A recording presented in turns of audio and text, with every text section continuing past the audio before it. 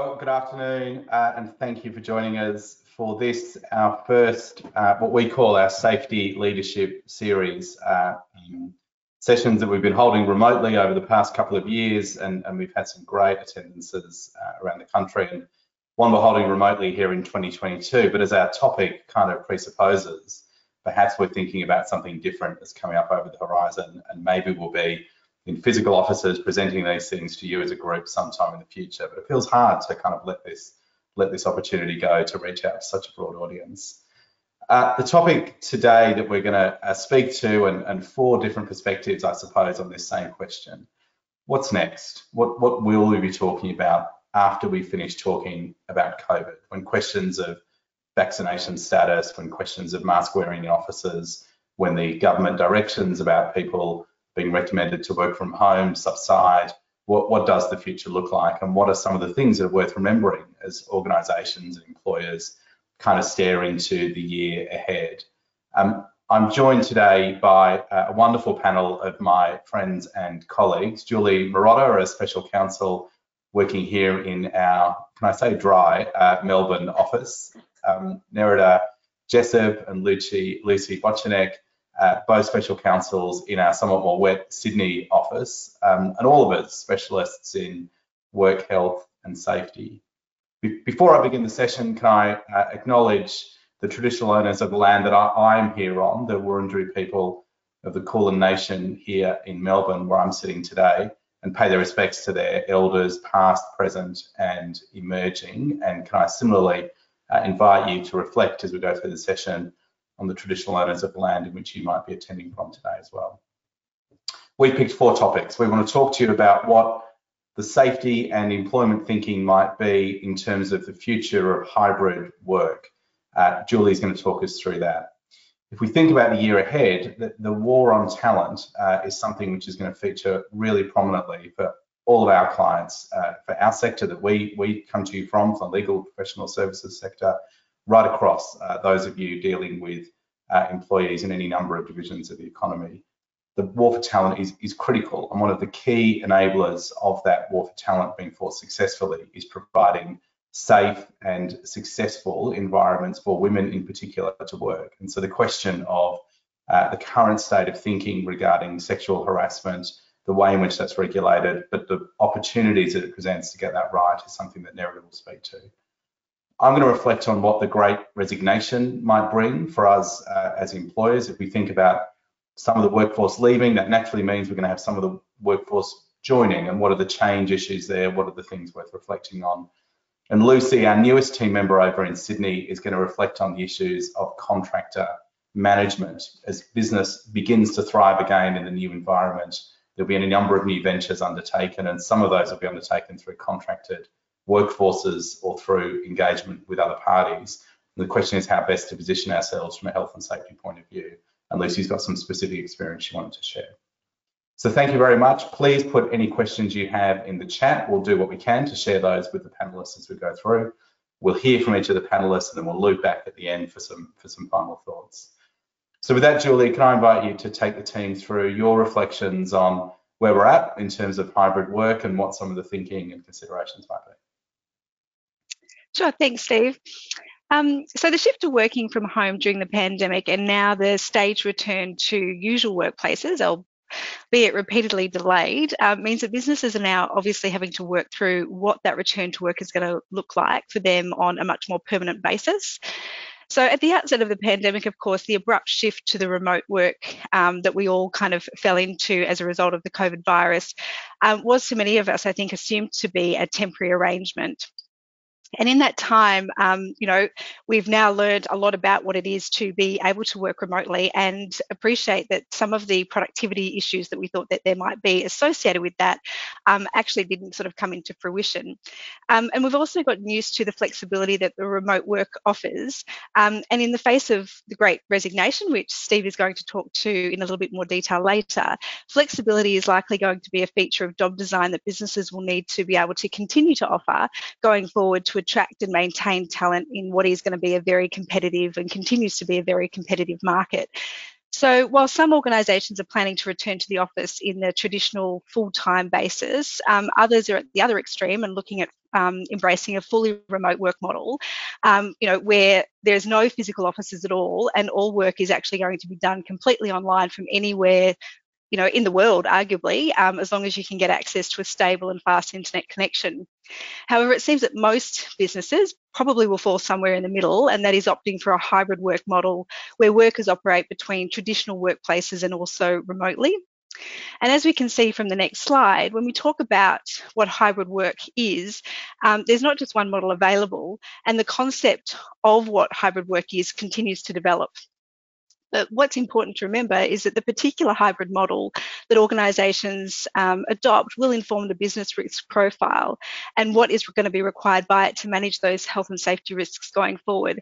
Here's just a few of the examples of hybrid work models that various organisations are starting to adopt. Anything from what's being described as an office-first hybrid model, where the expectation is that workers will attend office at some point, either during the week or during the month, either on the basis of set days that that management have set, or requiring the team to come in on a particular number of days, with the option of then perhaps working remotely on the alternative days. Other examples of that include, prescribing minimum or maximum days of on-site work per week. So that you can perhaps suggest that people are coming in either 50 or 60% of the time, but then I'll have the option of working from home if the tasks that they're doing permit that. A middle ground is what is described as a flexible hybrid model, where you're talking about employees mostly probably working remotely post-pandemic, but the option to return to the office still remains available. So there's no set limits about what the attendance at work is going to be, or at the physical workplace is going to be, but people can come and go depending on what the work requirements actually are and whether or not the tasks enable them to work remotely. The remote first idea is up the other end of the scale, where we're talking about, a priority for setting up remote operations so that there are processes in place that are remote friendly by design. So there will still be offices available for workers to come in, but they're really just a complement to the remote work arrangements that are, designed around it. The remote friendly idea sort of assumes that there's also going to be an asynchronous operation as well, and that so that individuals or workers won't be expected to be, coming to work at set hours, but can actually work their day around what is going to be convenient for them. There's all sorts of arguments about which of these models are good and bad, and for different reasons, and which ones are going to be the best for a particular business. But ultimately, the model that a business adopts is going to impact on the way that it is able to meet its safety obligations, and there will be an expectation that businesses consider and verify that hybrid model is adapted to ensure that it provides a safe work environment for all of its employees, including others that might be affected by the way that the business is conducting its undertaking. As we can see from the next slide, consideration of hybrid work, of course, anticipates that part of that work will occur in the office. And when we're thinking about risks of hybrid work in the office space, we need to be thinking about it beyond just a simple return to pre-COVID normal, with all the same processes and practices that applied before. And that's because that in reality, the issues of the pandemic are going to remain, at least in the short to long term. We're starting to see a policy change from public health orders to personal responsibility. And that means that employers are going to be expected to set their own set of rules and expectations around the suitability of controls that's going to be effective in their workplaces, having regard to the number of people that are going to be at work at different times of the day and night, potentially. COVID infection controls will therefore need to be updated to ensure that they accommodate the developments in the public health orders, and that public health advice about how to manage COVID transmission risks in the workplace are also taken into account, particularly in light of Omicron and other variants that will come into play over time. But in addition to the COVID risks, the reality is that there are going to be less people physically present on site, either due to illness or furloughing, although that's likely to decrease as rules around the isolation change, but also because there's going to be a natural increase in the uptake of flexible work arrangements. So accordingly, the availability of pre-pandemic site services may not be the same as what they previously were. And so organisations are going to need to think about whether or not the processes and procedures that they had in place pre-pandemic are going to continue to be fit for purpose. Will there still be a first aider on site for a reduced on-site workforce? What about fire wardens and emergency evacuation arrangements? Are they going to remain effective when we don't have everyone in the office in the way that we had before? And so obviously those arrangements will need to be revisited to ensure that they can accommodate any changes in the workplace environment that the hybrid work model that's adopted brings with it. In terms of mental health risks, obviously organisations will need to imagine what the impact of a hybrid work model, including the changes in the office space for mental health risks.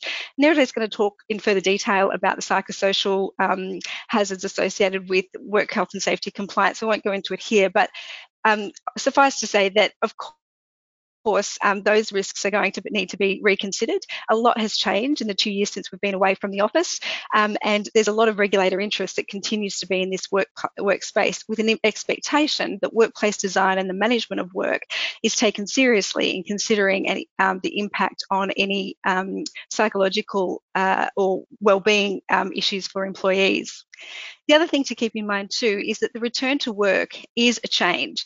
It sounds crazy at this point in time, but the reality is it's been a long time since we've been in the office. And so there will be an obligation to consult with employees about the impact of returning to work on them. We've seen examples this year of some educational institutions, for example, who've been issued with PINs or being referred to regulators for failing to consult with employees about their arrangements for returning back to on-site work.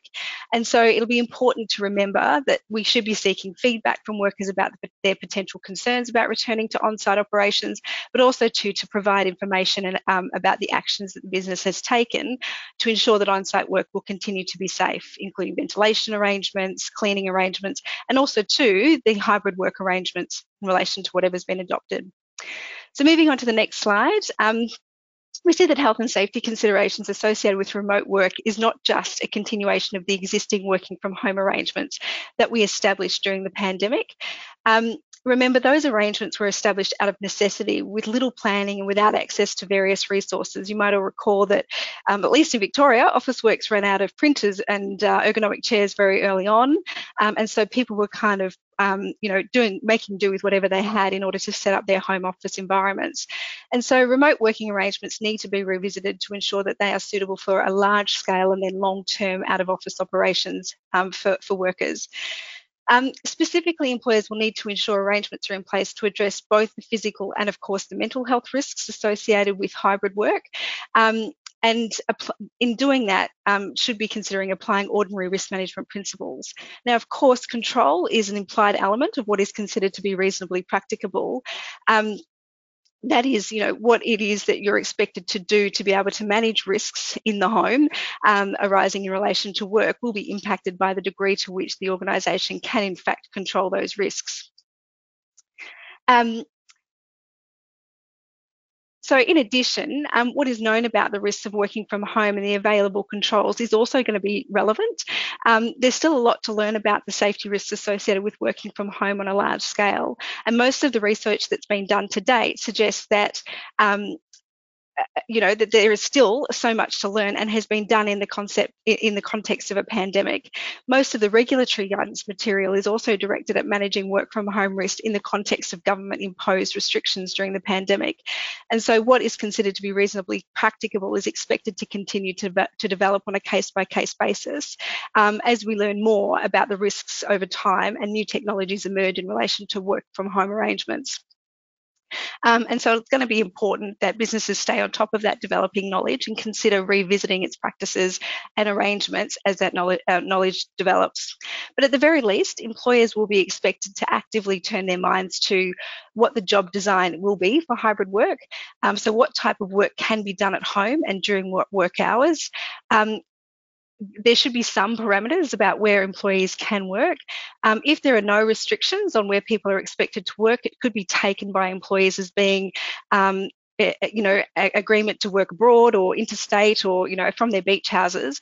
And remembering that those workstations have not been assessed by the organisation. And so the risk controls that you might have had in place might not necessarily apply.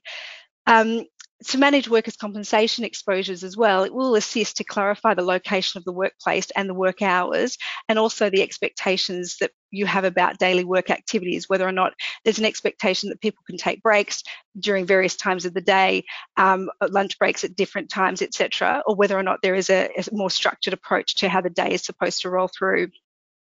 Of course, however, there's going to be tensions in setting those sorts of parameters around the concept of flexible work compared to more fluid working arrangements. And so there will need to be some consideration about making the most of that flexible work arrangement, but without kind of losing sight of the obligation to have some sense of what workers are doing on a day-to-day basis. The other thing to take into account, of course, is work equipment. Of course, suitability of home workstations will be important. The question, of course, is how is that going to be done going forward? Are we talking about physical inspections, virtual inspections, or getting employees to complete checklists that can then be reviewed internally? That's obviously going to need to be taken into account in terms of making sure that the arrangements that are in place are appropriate. But also need to be considering other equipment that might also be necessary. For example, those employees that are receiving deliveries or things of that nature may also need things like trolleys to help them perform their tasks at home safely as well. In terms of communication protocols, it's probably a very key element of making sure that the working from home arrangements work effectively. For a number of reasons. One is it enables you to have adequate supervision of the tasks that are being performed by your workers and ensure that they know what they're doing, but also two, that they have confidence that you are still around and part of their workday. And in that way reduces the isolation, which we know is a well-known risk of working from home in any event. It also provides an opportunity to observe workers' well-being, to making sure that we're checking in on them on a regular basis and actually physically seeing how they're actually tracking. Working from home and not having that access can actually be a real issue in terms of being able to check in and keep in touch with workers. Of course, incident and hazard reporting is another key factor, and that businesses should have in place appropriate arrangements to ensure that employees are clear about how they do raise safety issues and report those. Of course, information, instruction and training should be directed at both enabling employees to understand the risks associated with working from home. We know that people are much more sedentary when they're working from home than they were when coming into the office. The opportunity for incidental exercise has largely disappeared. People are largely moving from their desks to their couches, often even back onto bed. And so it's important that employees understand what the nature of the certain risks are at home and that steps are taken and that they're given information and instruction about how to manage those risks. Also, too, what expectations there are of employees in managing work health and safety obligations. The Act also imposes duties on them as well, and that means that they are required to comply with your reasonable policies and directions associated with working from home. But in addition, there will be an expectation that they take account of their own work health and safety and do things like, keep the area clear of trip hazards and things like that. But it will be important that all of those expectations are set out in appropriate remote working from home policies and procedures. The last slide is really just a summary of the key points that we've just been talking about now. But I guess just a couple of final comments from me.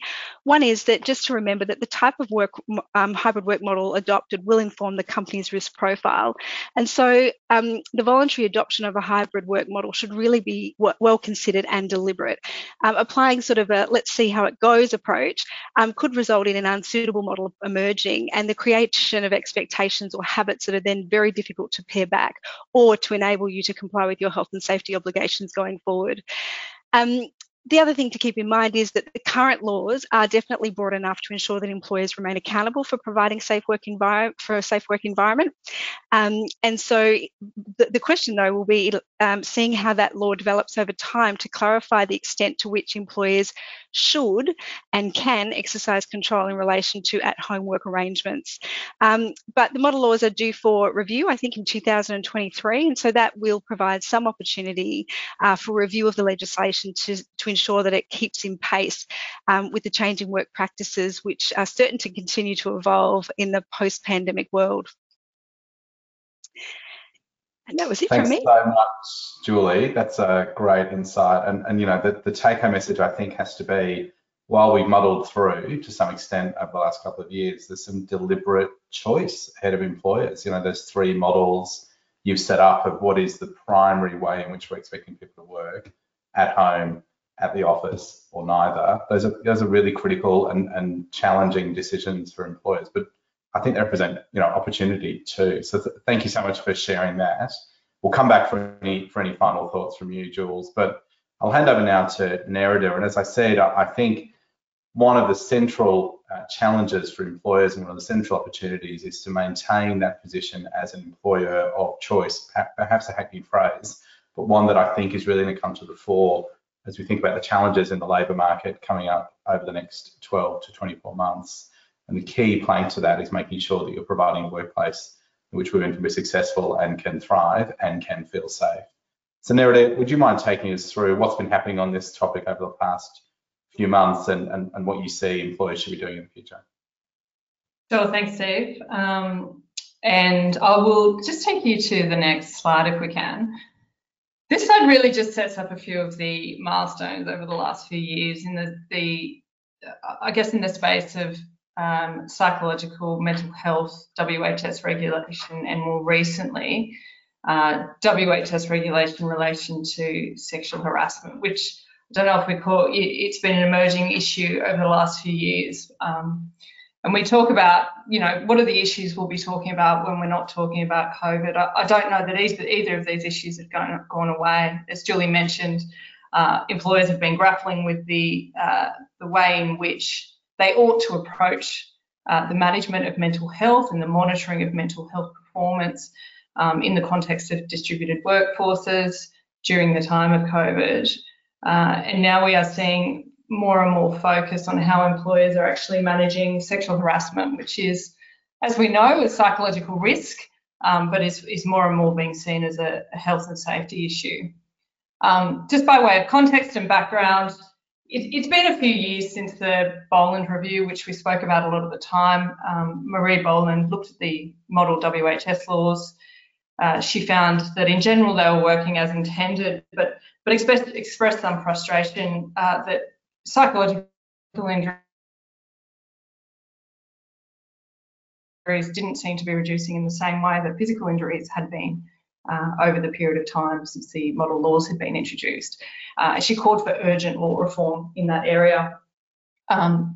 Safety regulators have heard that call and heeded that call, and since that time have produced a raft of materials and developed a pretty strong regulatory focus on management of psychological health at work. The first of that was the Safe Work Guideline in January 2019, and more recently we have seen both New South Wales and WA introduce codes of practices for the management of psychological health at work.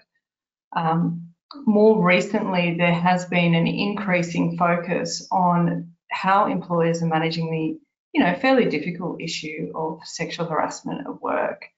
Much of this was, the catalyst for much of this was the 2020 Respect at Work that was prepared by Kate Jenkins, who herself expressed frustration that anecdotally incidents of sexual harassment in the workplace didn't seem to be reducing over time. Employers didn't seem to be taking a systematic approach to proactively managing the risk of sexual harassment, and recommended, one of the recommendations that was made was that a positive duty, very, very similar to the duty that sits under health and safety laws, be introduced into the Sex Discrimination Act, requiring employers to take that proactive response. We haven't yet seen those law reforms either accepted or adopted by lawmakers, but what we have seen is an increasing focus and expectation on safety regulators to really treat sexual harassment as a psychological safety risk and a safety risk that is covered by work health and safety laws. And so having seen safety regulators really develop a policy approach to how employers ought to be managing psychological safety in the workplace, we have over the last 12 months seen a similar, we've seen them follow suit in the area of sexual harassment. Recently, the Safe Work Australia has published a guideline for preventing workplace sexual harassment. And late last year, we saw the WHS ministers meet And one of the outcomes of that meeting was a discussion about how all of the jurisdictional regulators were developing and strengthening the enforcement regime that sat around preventing workplace sexual harassment in the workplace. We've seen a couple of other quite significant reviews and inquiries. Dan Andrews called for an inquiry into preventing sexual harassment in the workplace and has actually called for a review of mandatory reporting obligations in relation to sexual harassment. We've seen a range of, fairly harrowing stories coming out of Parliament, out of the court system, out of FIFO workplaces, with a range of inquiries run across the country into sexual harassment issues in workplaces. And that has been accompanied by some really very strong, very vocal advocacy from the likes of Grace Tame and Brittany Higgins, really picking up this issue of the Respect at Work report, picking up this issue of sexual harassment being a safety issue, a workplace issue. And so while we have been talking about these issues over the last few years, they certainly aren't going away, and I think we will continue to, and we certainly will see, a really clear focus from safety regulators as they develop their systems to respond to education and enforcement of WHS laws as they relate to psychological safety, but in particular sexual harassment. So if we move to the next slide, please. Thank you.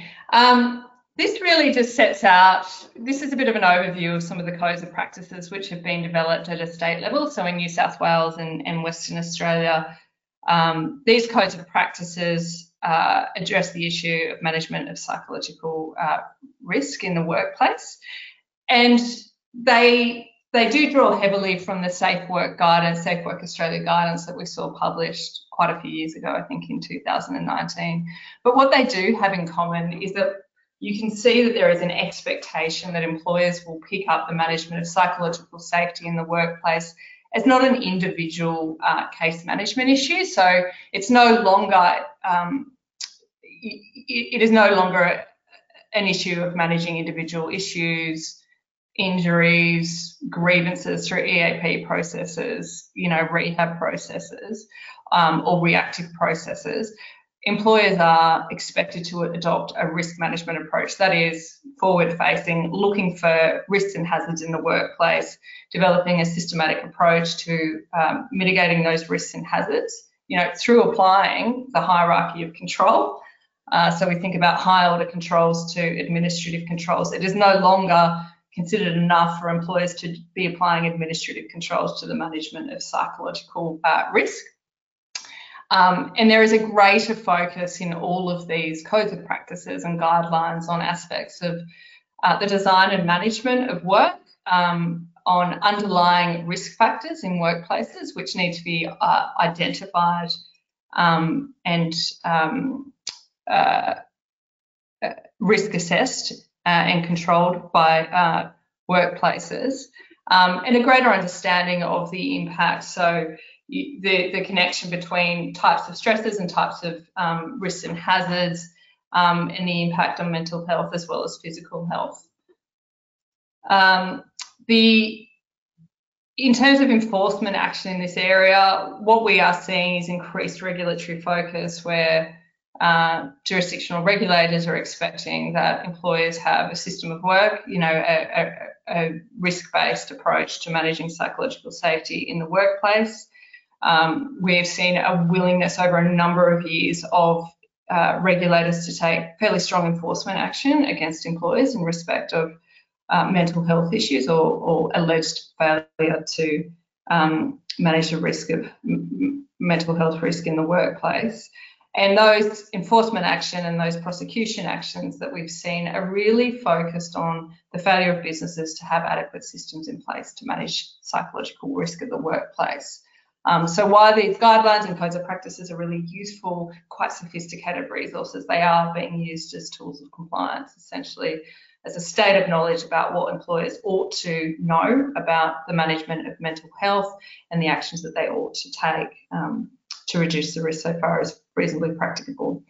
all of this sends this very clear message that organisations need to be proactive in eliminating and minimising the risk of psychosocial hazards in the workplace.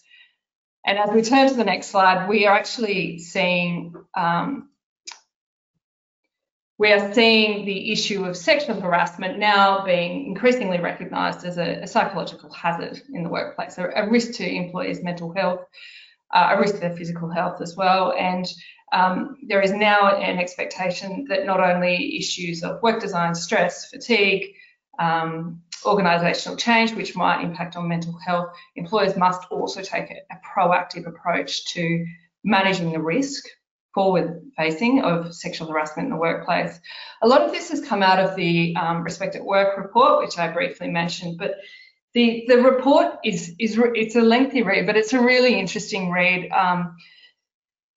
The author talks about the success of WHS laws and that positive proactive duty, the primary duty under health and safety laws, which requires employers to be proactive. And she talks of the experience of safety regulators and employers not dealing with sexual harassment in a robust, consistent or systematic way. And she talks to the urgent need to raise awareness that sexual harassment is a work health and safety issue, which requires cultural and institutional shift in order, to be appropriately regulated and managed by employers. We have seen since that report that there has been really, again, guidance published by Safe Work Australia. We would expect more resources, more guidelines, potentially codes of practice, which address the risk of sexual harassment. And we've seen quite a few resources applied from government to safety regulators to actually skill up on this issue, to take a proactive approach, not just to education, but to compliance and enforcement of WHS laws, really to address this risk of sexual harassment. The guidance is really worth a read. It's interesting in that it sets out some of the issues, characteristics of workplace that are, would give rise to a hazard and risk of sexual harassment. Characteristics, so physical characteristics, but also organisational characteristics. So, a few of the key risk factors to look out for are low worker diversity, and that is not low worker diversity in the ranks of an organisation, but actually in leadership roles. So male-dominated leadership is seen as a key risk factor for sexual harassment in the workplace, as is very hierarchical structures in an organisation. And there are a range of other types of issues, obviously alcohol, remote work, contact with third parties, and various industries are seen as higher risk. So the expectation that employers have had upon them for quite a few years, technically for a decade or so, but more recently, to manage psychological safety as a safety issue, really that has broadened to sexual harassment as a safety issue. And I will move very quickly to the last slide, which is what does it mean for us? What does it mean for employers, and what should they be doing? The first thing is to review your risk management approach. Make sure that the issue of sexual harassment and psychological safety is addressed in a systematic way. A risk, and a risk-based approach is being taken to managing those risks.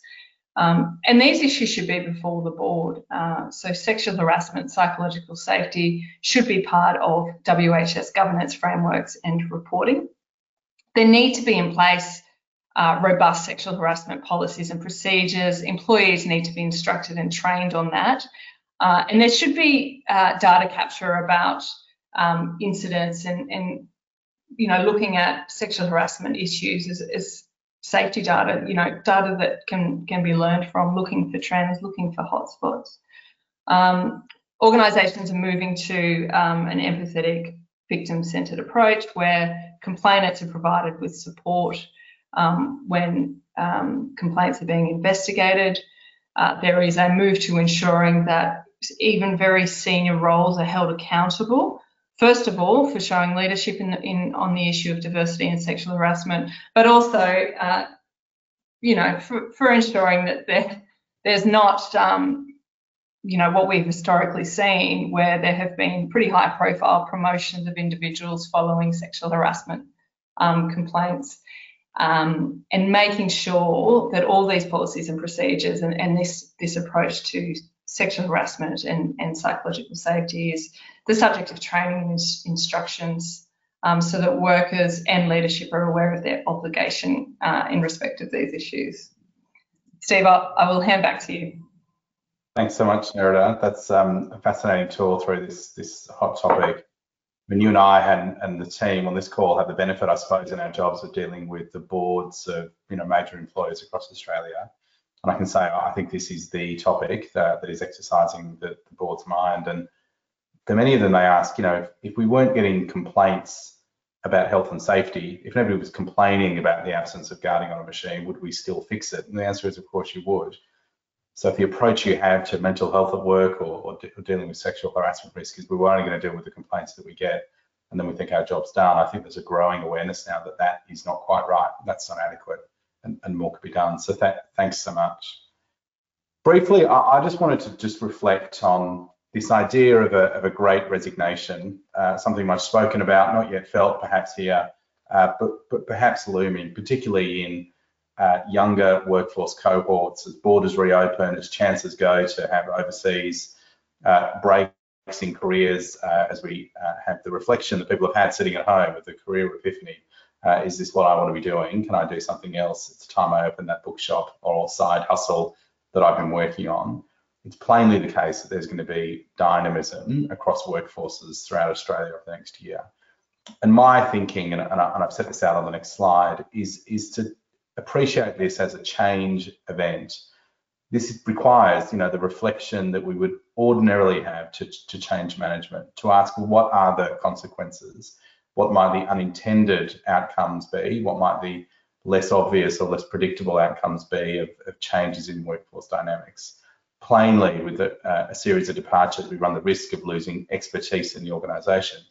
And to fill those gaps, we're going to recruit new people who won't have that experience, who won't have that innate understanding of risk in workplaces or health and safety systems or non-written health and safety requirements.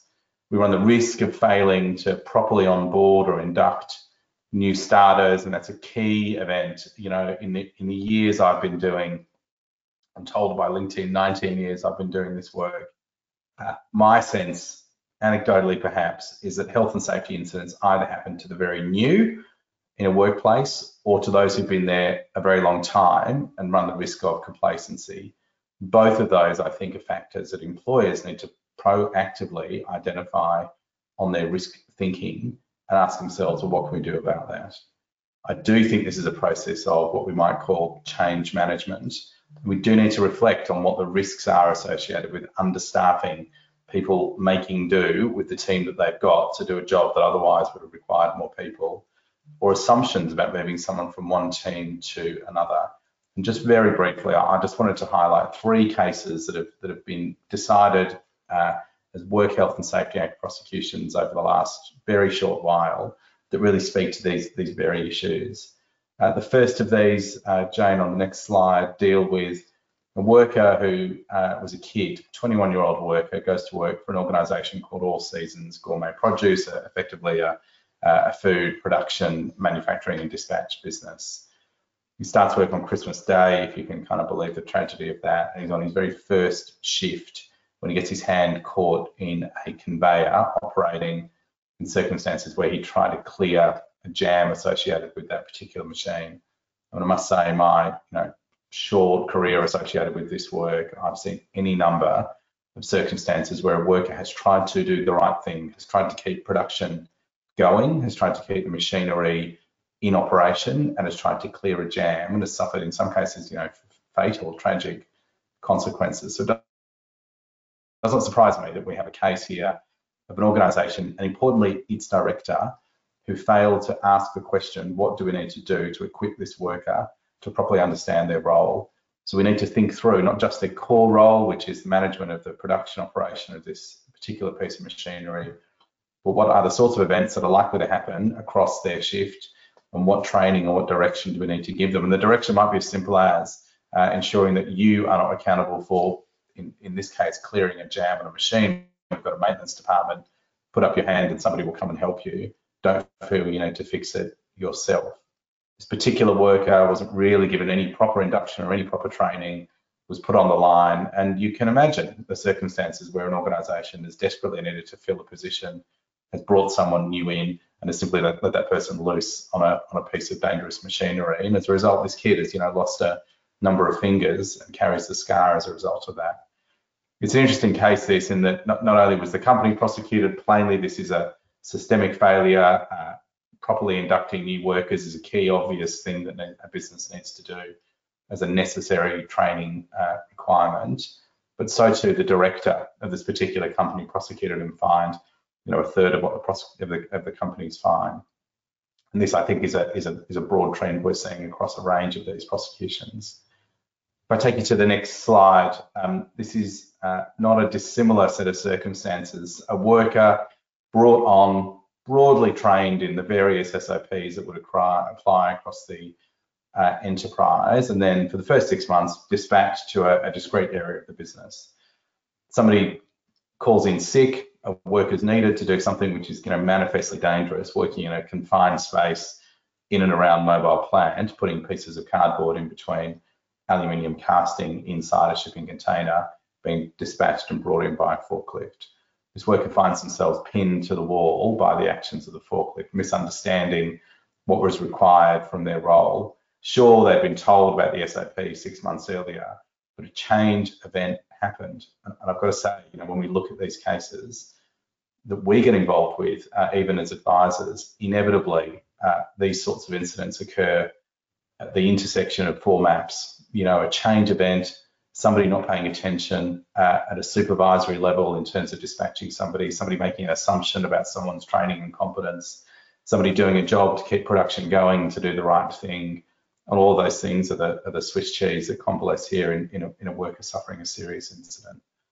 So thinking about your workforce mobility is critical. If we do dispatch somebody to do a new or a different job, what do we need to do to make them successful at that, and what do we need to do to satisfy ourselves? And that might be refresher training, it might be a re-induction to a task. What do we need to do? If we're going to cover that gap in production, what's the safety change management consequence of that? And to be honest, this is a risk for most organisations, that you make assumptions that somebody can do a job they can be dispatched to do because it's similar to the job they were otherwise doing, but not identical. The very last slide, I just wanted to show you again on this idea that in the current environment, many businesses, perhaps medium to small businesses in particular, are muddling through with the resources they've got. You work on Monday morning to work out who's been caught in a home quarantine situation, who's caught COVID, who's resigned, who's moved on, and you make the best you can with the workforce that you've got. And here, a council was prosecuted, and not an insignificant prosecution and fine, as a result of a fatality that arose during effectively charitable or community-based work. The men's shed, something we'd all be familiar with. A worker moving in and around another group of untrained volunteers, doing the best they can, not quite having the appropriate expertise to do something that involved irrigation piping, and finding somebody was struck on the head in circumstances where they weren't wearing, for example, a hard hat and weren't within an appropriate exclusion zone. I just call this case out because I think it speaks to the risk you have of workers who give it a go and try to do a job that they plainly wouldn't be competent or trained to do. And again, not through ill intent, because they're trying to achieve an outcome, but the risk associated with this. And secondly, I suppose, I just bring this case to your attention because it's a trend we're seeing of prosecution activity outside of traditional employment relationship, traditional employment work. A council being prosecuted for what a community organisation was doing, working in and around some excavation activity. Again, in years gone by, a charitable venture like this might have escaped that sort of regulatory attention, but we're not seeing that's the case now. Government agencies being taken to court for failing to manage COVID risks in the environment, charitable organisations like this, schools being taken to court. There's a real trend, I think, of a broadening of the health and safety regulatory attention.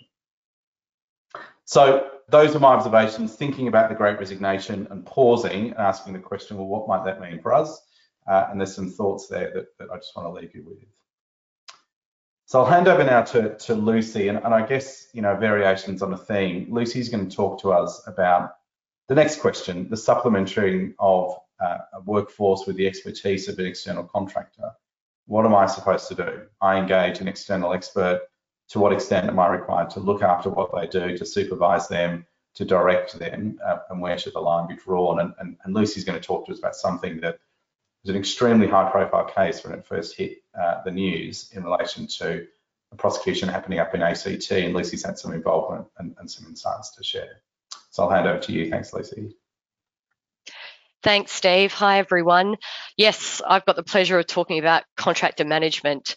Everyone who's gone before me has talked about all our fun new buzz topics, and I'm back to an old favourite in contractor management. And that's really why we kind of want to talk about it today. Contractor management, both pre-COVID, during COVID, and now on our return, is still going to be one of the most challenging issues that we face in work health and safety. And it's one, as lawyers, that we probably still receive the most amount of questions about from our clients. And contractor management, despite it being such a prominent issue, there's still a clear lack of guidance from regulators on models for contractor management and recommendations about how to manage contractors. And that's one of the reasons we wanted to talk about it today. And also, I suppose, as we're returning back to a normal workplace, or as a new normal workplace, organisations could be recommencing projects that they put off during the pandemic. So again, that's one of the reasons we're going to have a look at contractor management. And if I move to the first slide here, just a real reminder about contractor management being all about control. It's really looking at who's going to have control over certain things in the workplace, plant and equipment, over work activities, and looking at it and going, well, what approach here is going to have the safest outcome for this work, for this project.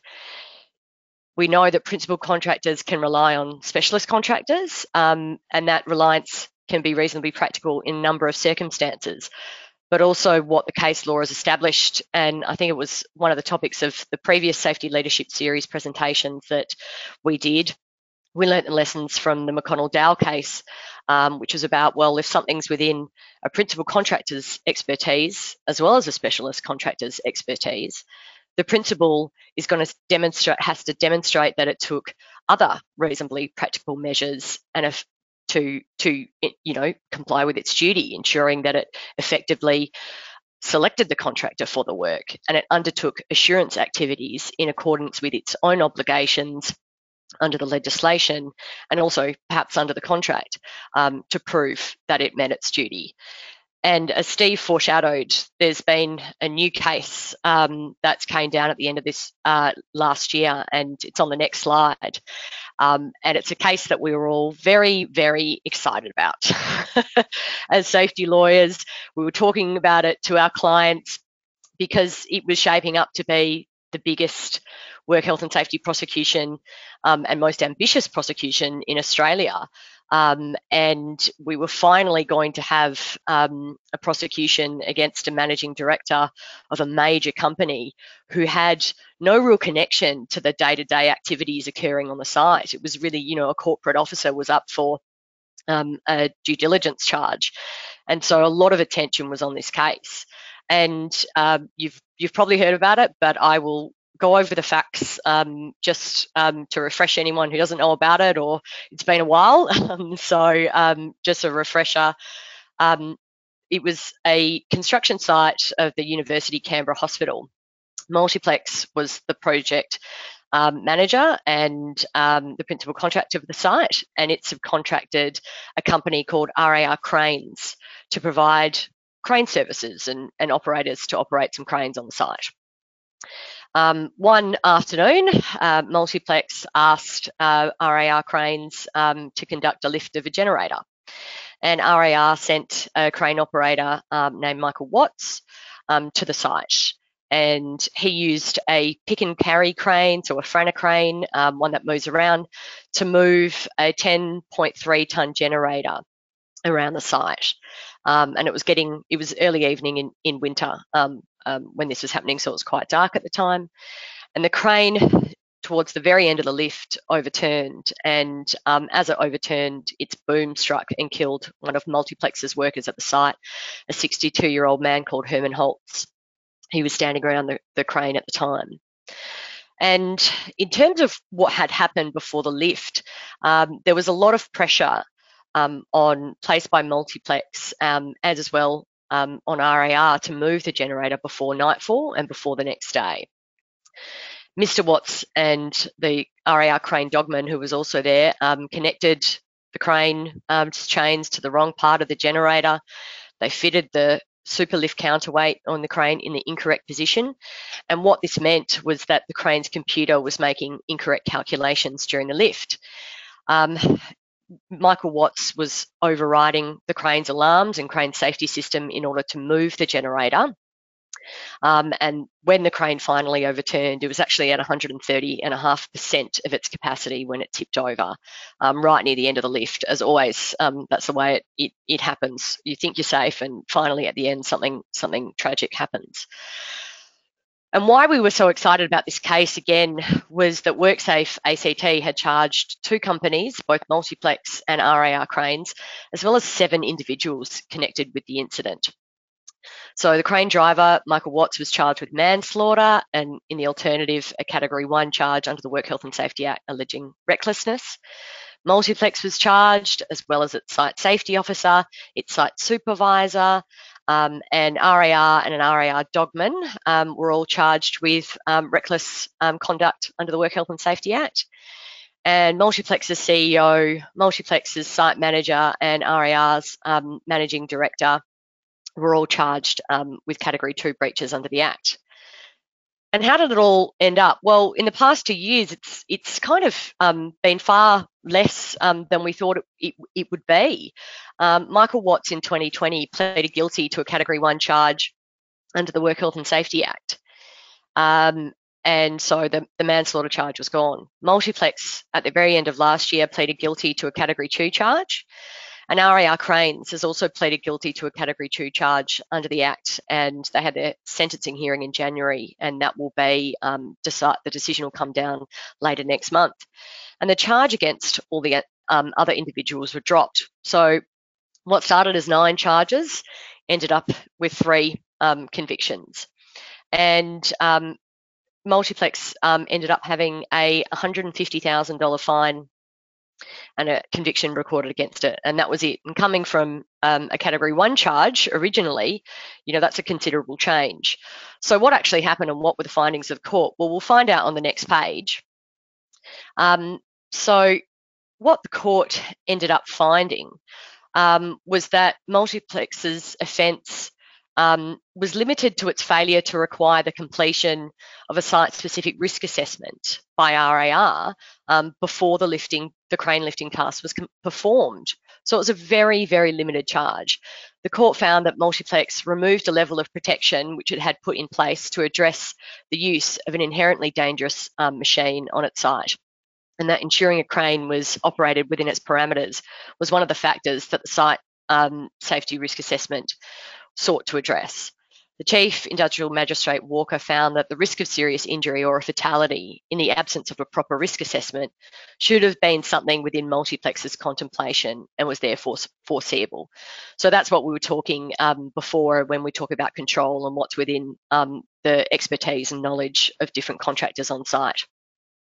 And Chief Industrial Magistrate Walker also noted that it was entirely reasonable for Multiplex to rely on RAR employees to carry out its specialist assessments that they were trained and retained for.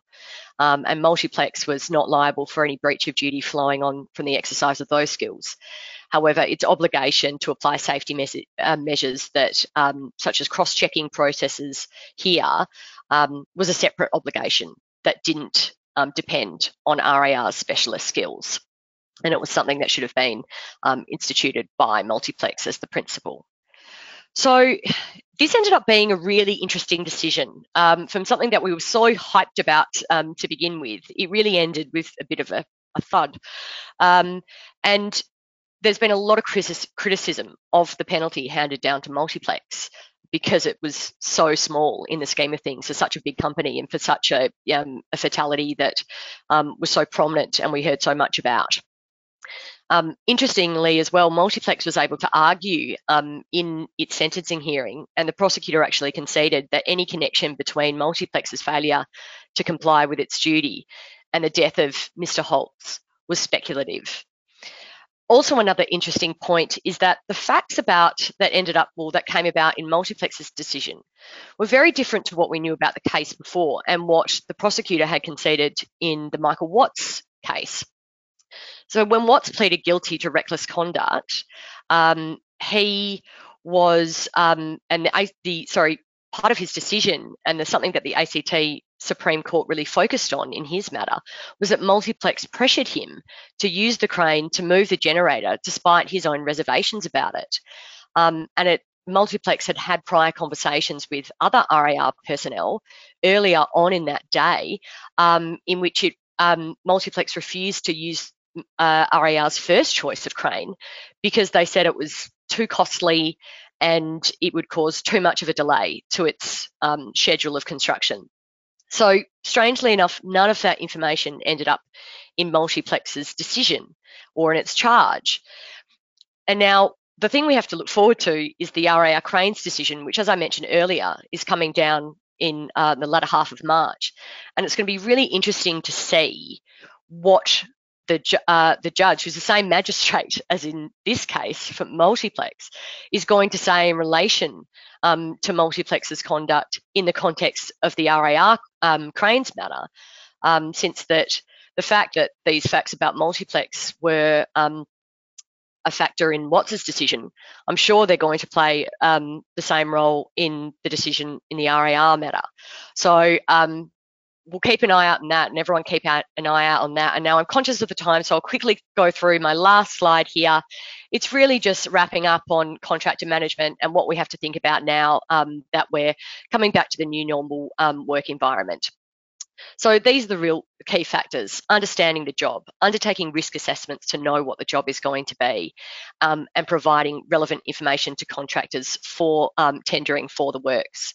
Then looking at qualifying contractors, ensuring that they are actually themselves qualified to undertake the work, and also put in place appropriate contractual arrangements and terms, and ensure that they share the same safety values as you.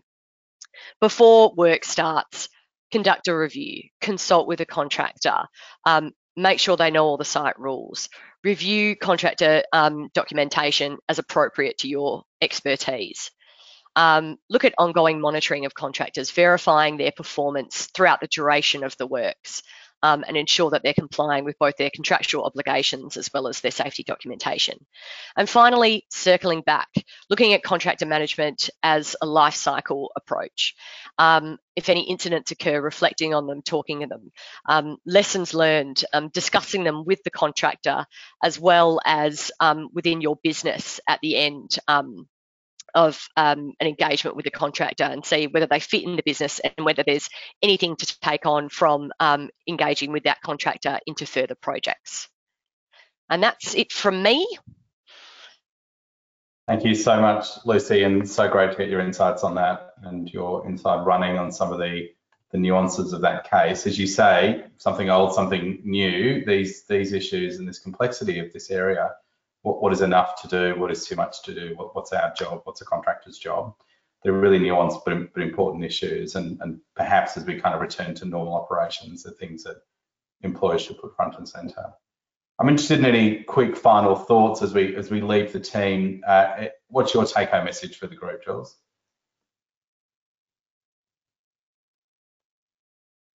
You might be the first. You're on mute for this session. Apologies, everyone. I guess the take-home point from my perspective is that in the excitement of everyone wanting to adopt flexible working arrangements for their workforces, that we don't lose sight of the fact that employers still retain an obligation to ensure that they know what their workers are going to be doing on a day-to-day basis and where from, so that they can ensure that they're applying appropriate workplace health and safety arrangements to ensure that they continue to do those work safely, wherever that might be, at home, in the office or elsewhere. Cool, that's great insight. Nerida, what's your take-home thought for the team? I think it's an interesting space, the development of sexual harassment as a safety issue. It makes a lot of sense, but I think it's a really good opportunity for employers to get this right, as the right thing to do, but also manage legal risk in doing so. Yeah, excellent. Thanks, Nerida. And if any other topic, it's a chance for the safety profession, I think, to work with the HR team, to work with the executive team, to work with the culture team and ask, well, what can we do to help? And it's a great opportunity, I think, for that sort of real integration and adding of the value chain for a group that's already been adding a lot of value over the COVID period anyway. Lucy, a final thought from you? Thanks, Steve. Yeah, I suppose my thought is, look, while we've got all these new things we're focusing on while we're going and returning back to work, don't forget the old things, and also perhaps look at new ways of doing the old things that we've been doing as well, and refocusing on them and thinking, what could we do differently? What can we do better? Wonderful. Thank you to my three co-presenters. Aren't we lucky to have this talent and these insights put together in this session? We'll be hosting another safety leadership series over the coming months, and so please look out for any invitations that might be coming your way. And we've had some questions in the chat, and I think we might use some of those to help inform the next session. For now, I'll let you all return to Wordle for the week. But otherwise, thank you so much for joining us, and we look forward to seeing you all again soon.